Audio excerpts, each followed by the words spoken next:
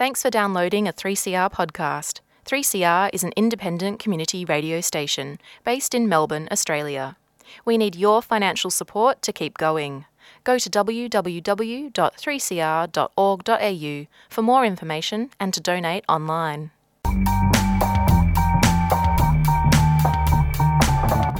Hello, and welcome to Women on the Line, one of Community Radio's national women's current affair programs. Produced at 3CR Community Radio in Melbourne and broadcast on the Community Radio Network. I'm Amy McMurtry. On today's Women on the Line, we look at women, their bodies, and one of the key institutions which attempts to govern us, the health industrial complex. Today, my guests and I navigate the consequences of existing outside the margins, the importance of pushing back and finding body autonomy and agency.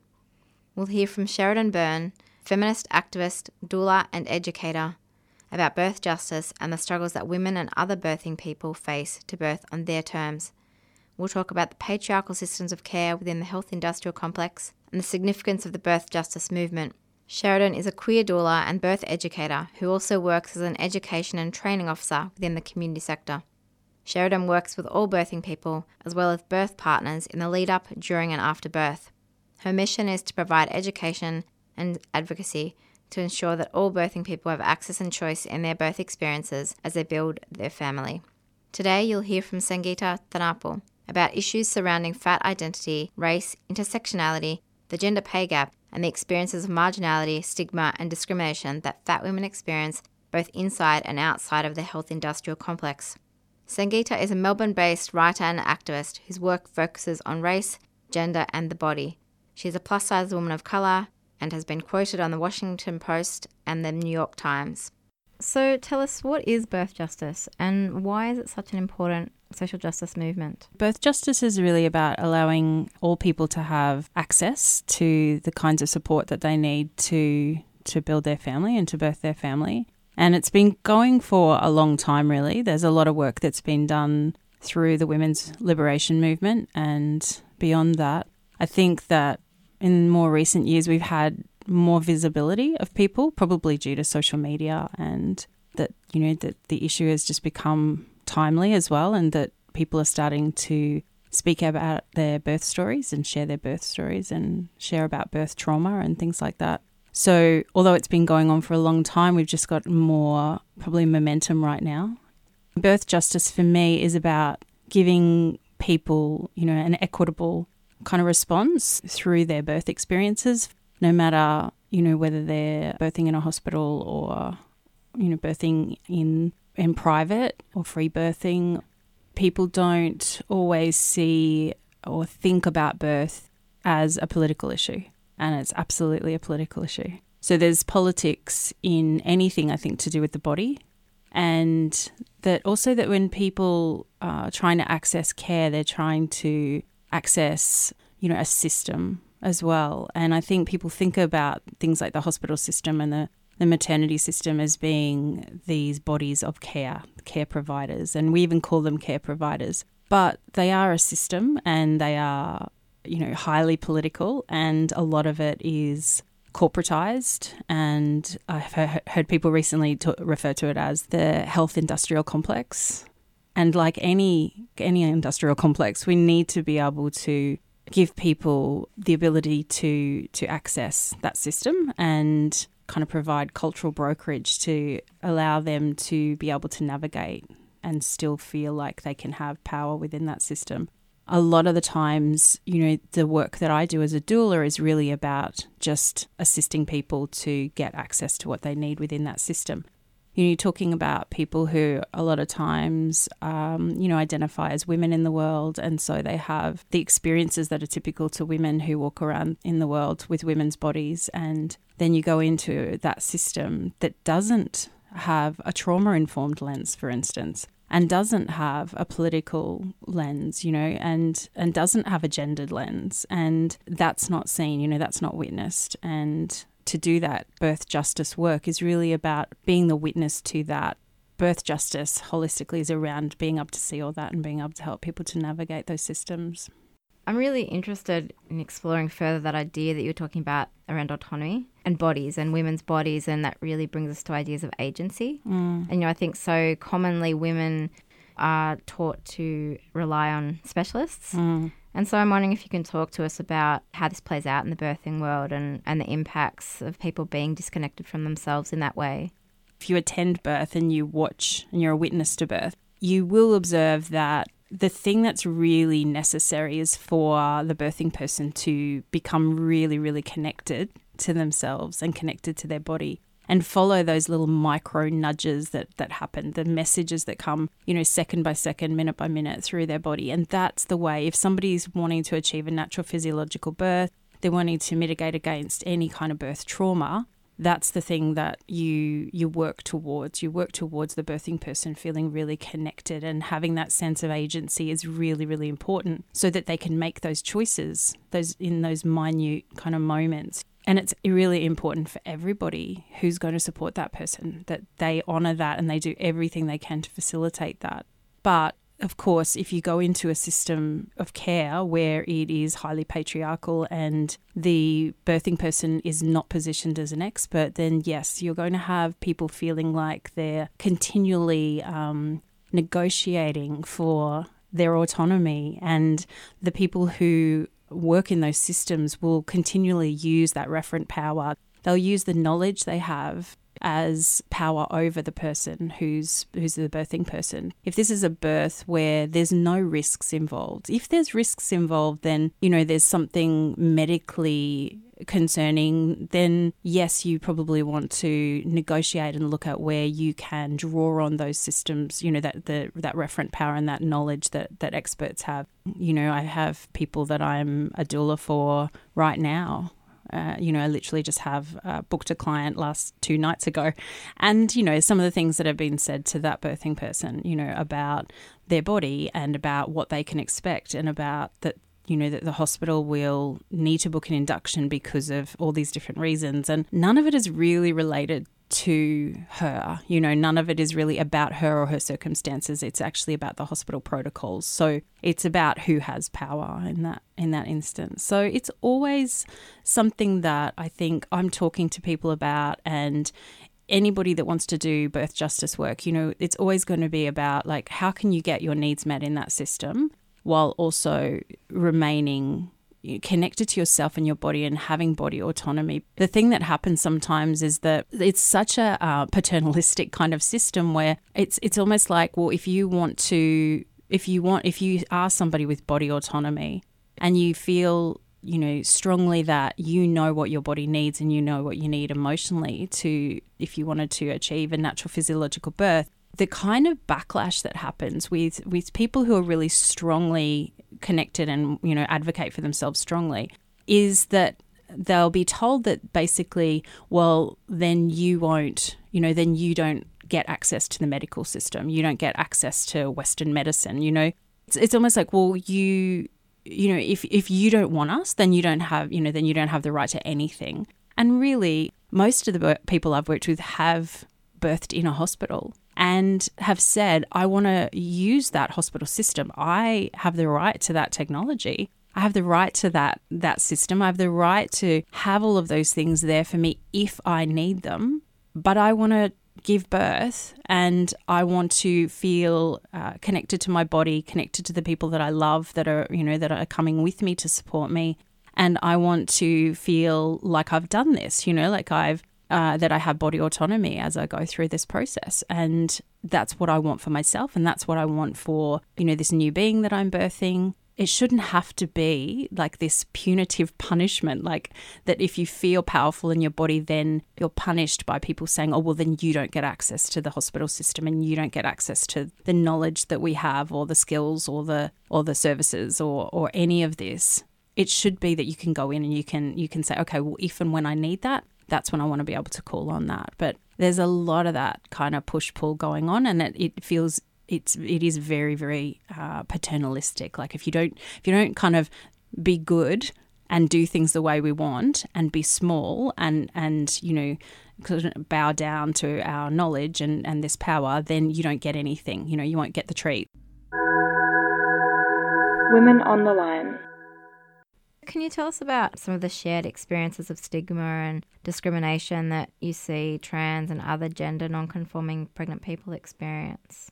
There is this kind of one-size-fits-all approach through the maternity system, and that means that people who already experience stigma, already experience discrimination because nobody's checking their privilege or using that kind of lens, then those things will occur in that kind of setting as well. And so, I mean, it's really, really common for even, same-sex couples that the partner is continuously referred to as a husband, and when that's clearly not the case. And, that might seem small, but for somebody who's had to fight their whole life for visibility, then this is actually quite triggering and traumatizing and just downright disrespectful. And, I just think sometimes how hard is it just to see people, But people are caught up in the system, like the people who work within the system are also very oppressed a lot of the time. So I speak to midwives who say, like they're not doing the work that they came to do. So, there's obviously a lot of that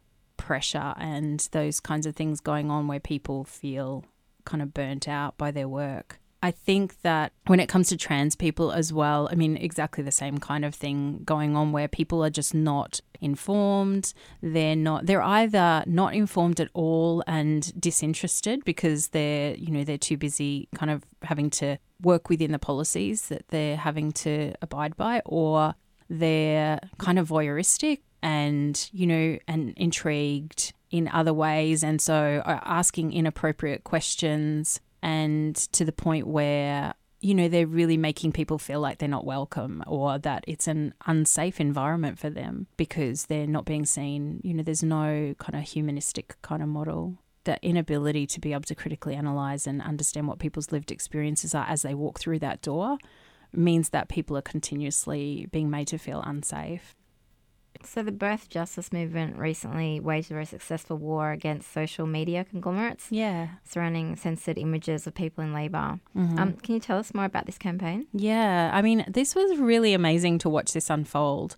This was really driven by a woman in the States, Katie Vargas, and it began on Instagram. She has an Instagram account called The Empowered Birth Project, and she started that, I think it was around 2014. She did lobby for changes. So I think from what I gleaned from listening to her speak and reading her story is that she was noticing that there wasn't a lot of really positive, powerful birth stories out there, and that she almost felt a little bit like it wasn't okay to talk about how she felt really powerful and how she really felt like she'd achieved something through her birth experience. So she started to share images in her story, and then, was doing a lot of resharing of stories and images. So her Instagram account was getting shut down because the images were against the community standards. And so this has been happening for the last few years where a lot of people who are working in the birth justice area just keep opening new accounts, keep showing photos of birth. So Katie was really leading this, and she ended up going and having meetings with the legal department of Facebook. And a whole lot of us actually petitioned. Angela Gallo and Lacey Barrett, who are birth photographers here in Melbourne, were, again, they both share a lot of uncensored birth images as well, and they were also promoting this idea and this petition that was going around. So everyone signed it and sent it in, and so Katie went to the offices of Facebook and presented the petition. They made a change to the community standards, which was that if birth, and I suppose even things like nipples, so ridiculous things like if somebody looked like they were male-bodied, nipples okay.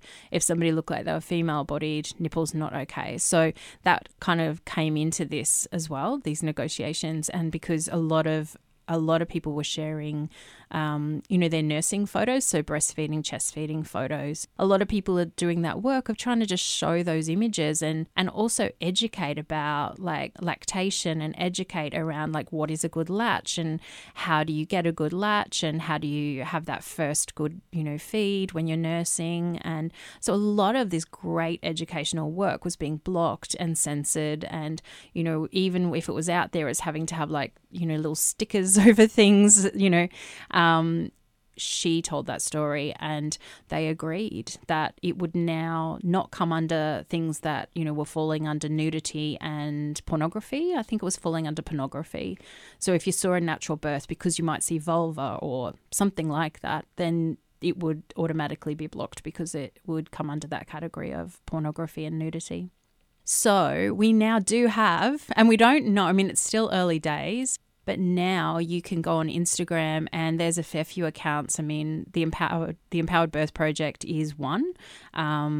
There's one, I think it's called the Badass Mama or something. There's a few of them out there that are showing a lot of, they've got a lot of videos and a lot of images now of natural physiological birth, but also, when things do go wrong medically. So it's just now, this is really what birth is. I personally am really, really passionate about people everywhere knowing what birth is and knowing that they could be a part of supporting people through birth, because I think that's what it's going to take as well, for us to take power back and take birth back. A lot of the times I've talked to people about being at birth and that people will say, oh, I couldn't do that.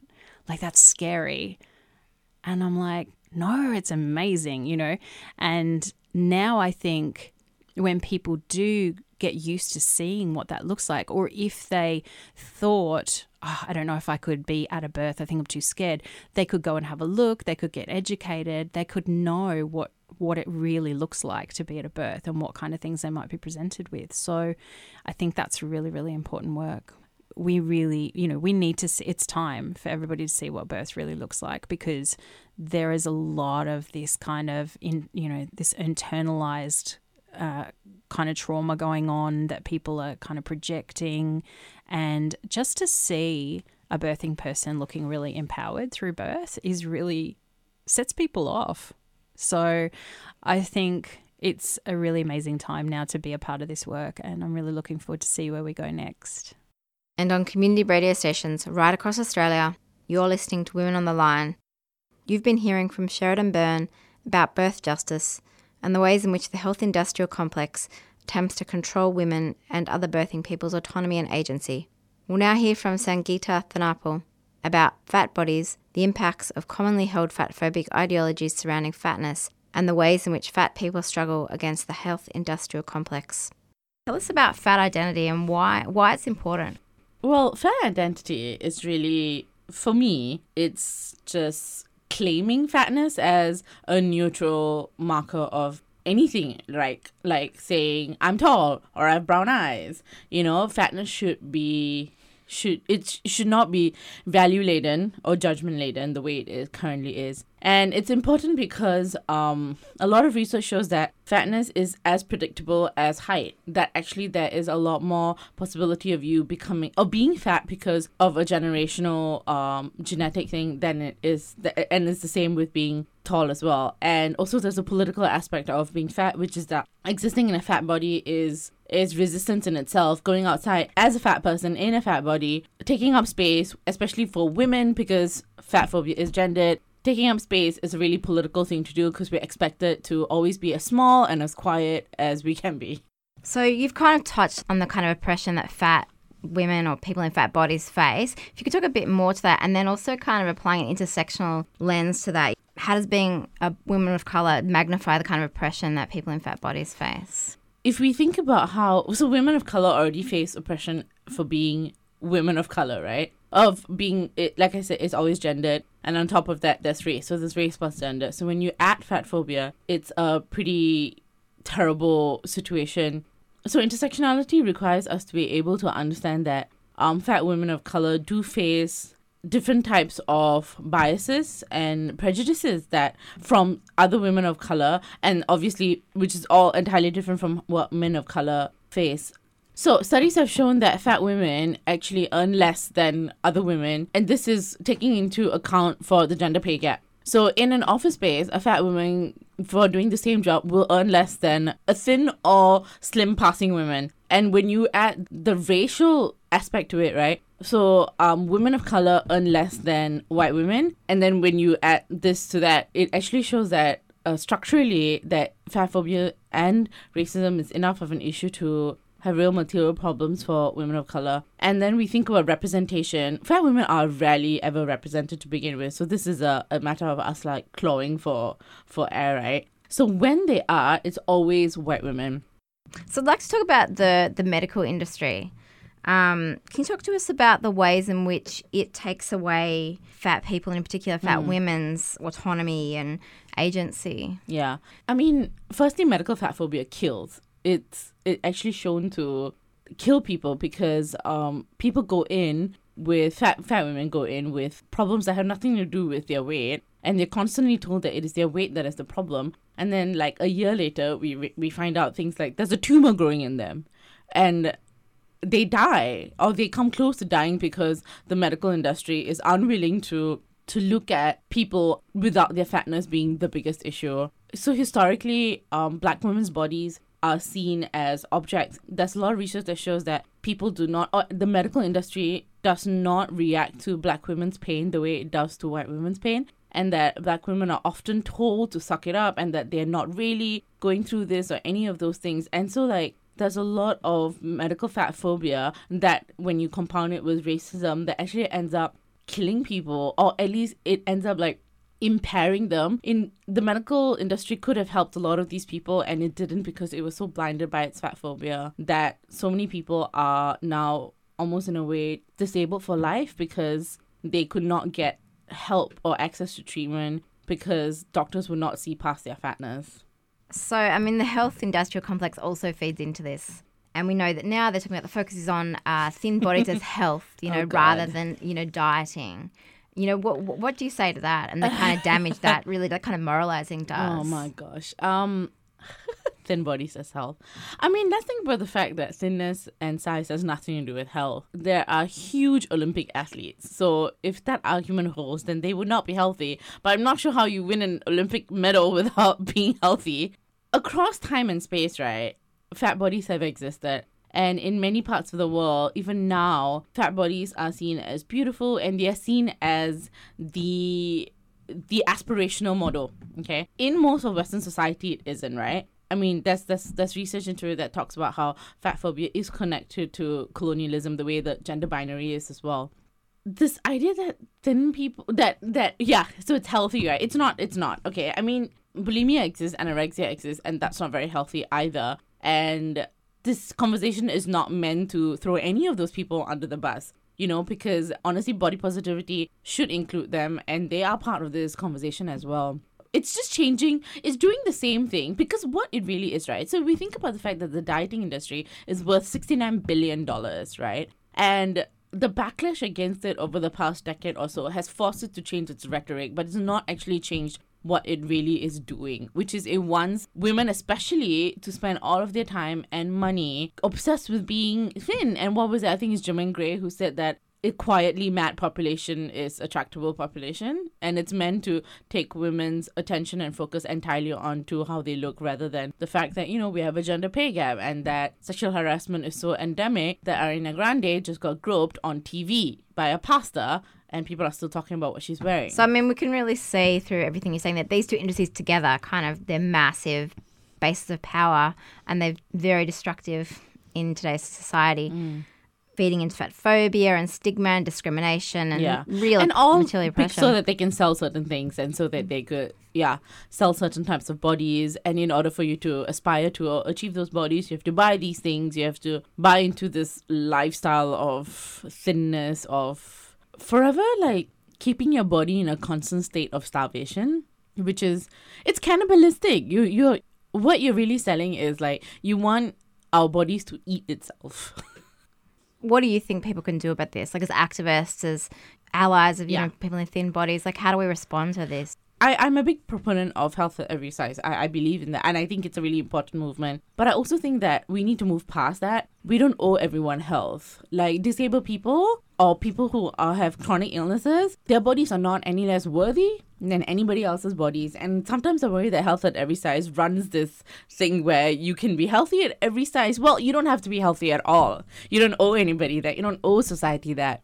And the state is required and should be required to look after everyone, no matter whether they can be productive members or not. As to what we can do about it, I think that firstly, we need to move this conversation past body positivity is so bankrupt at the moment. I think we need to move towards fat positivity, which is where body positivity started from. And now it's been co-opted by everybody. Like, you can look like the mainstream idea of beauty, and then you can be like, oh my god, like I have one roll in my back and like, oh, I need body positivity. No, it just let's not go there. But that's where it is, right?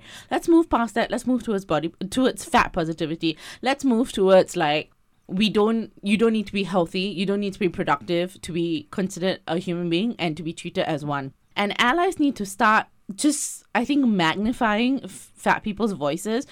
In queer spaces, there's fat phobia. In anti-racism spaces, there's fat phobia. In so many spaces which are otherwise supposed to be woke, right?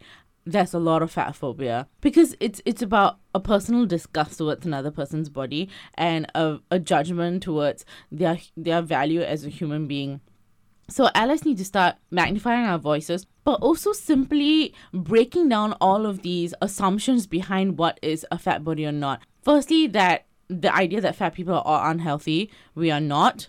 We want to break that down. So I really think that allies need to start sharing articles about healthy fat people, but also, you know what, fat people can be unhealthy. They can eat McDonald's all the time. They need to start talking about fatness as neutral. Like, I think that neutralizing aspect needs to happen. Right now, it's just, we always hear this, right? Oh, I'm fat. No, you're not fat. You're beautiful. Why can't I be both? Why is fatness this thing that you can't be, right? I'm fat and I'm hot. I really am hot. Like, I'm sorry.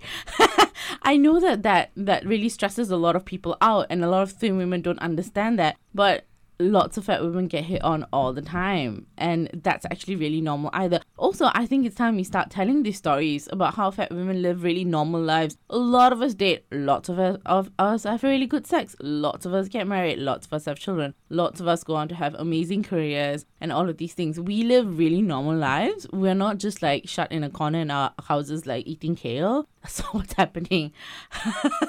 Normalize it, magnify it, and shut down people who equate health and fatness. That's all we have time for today.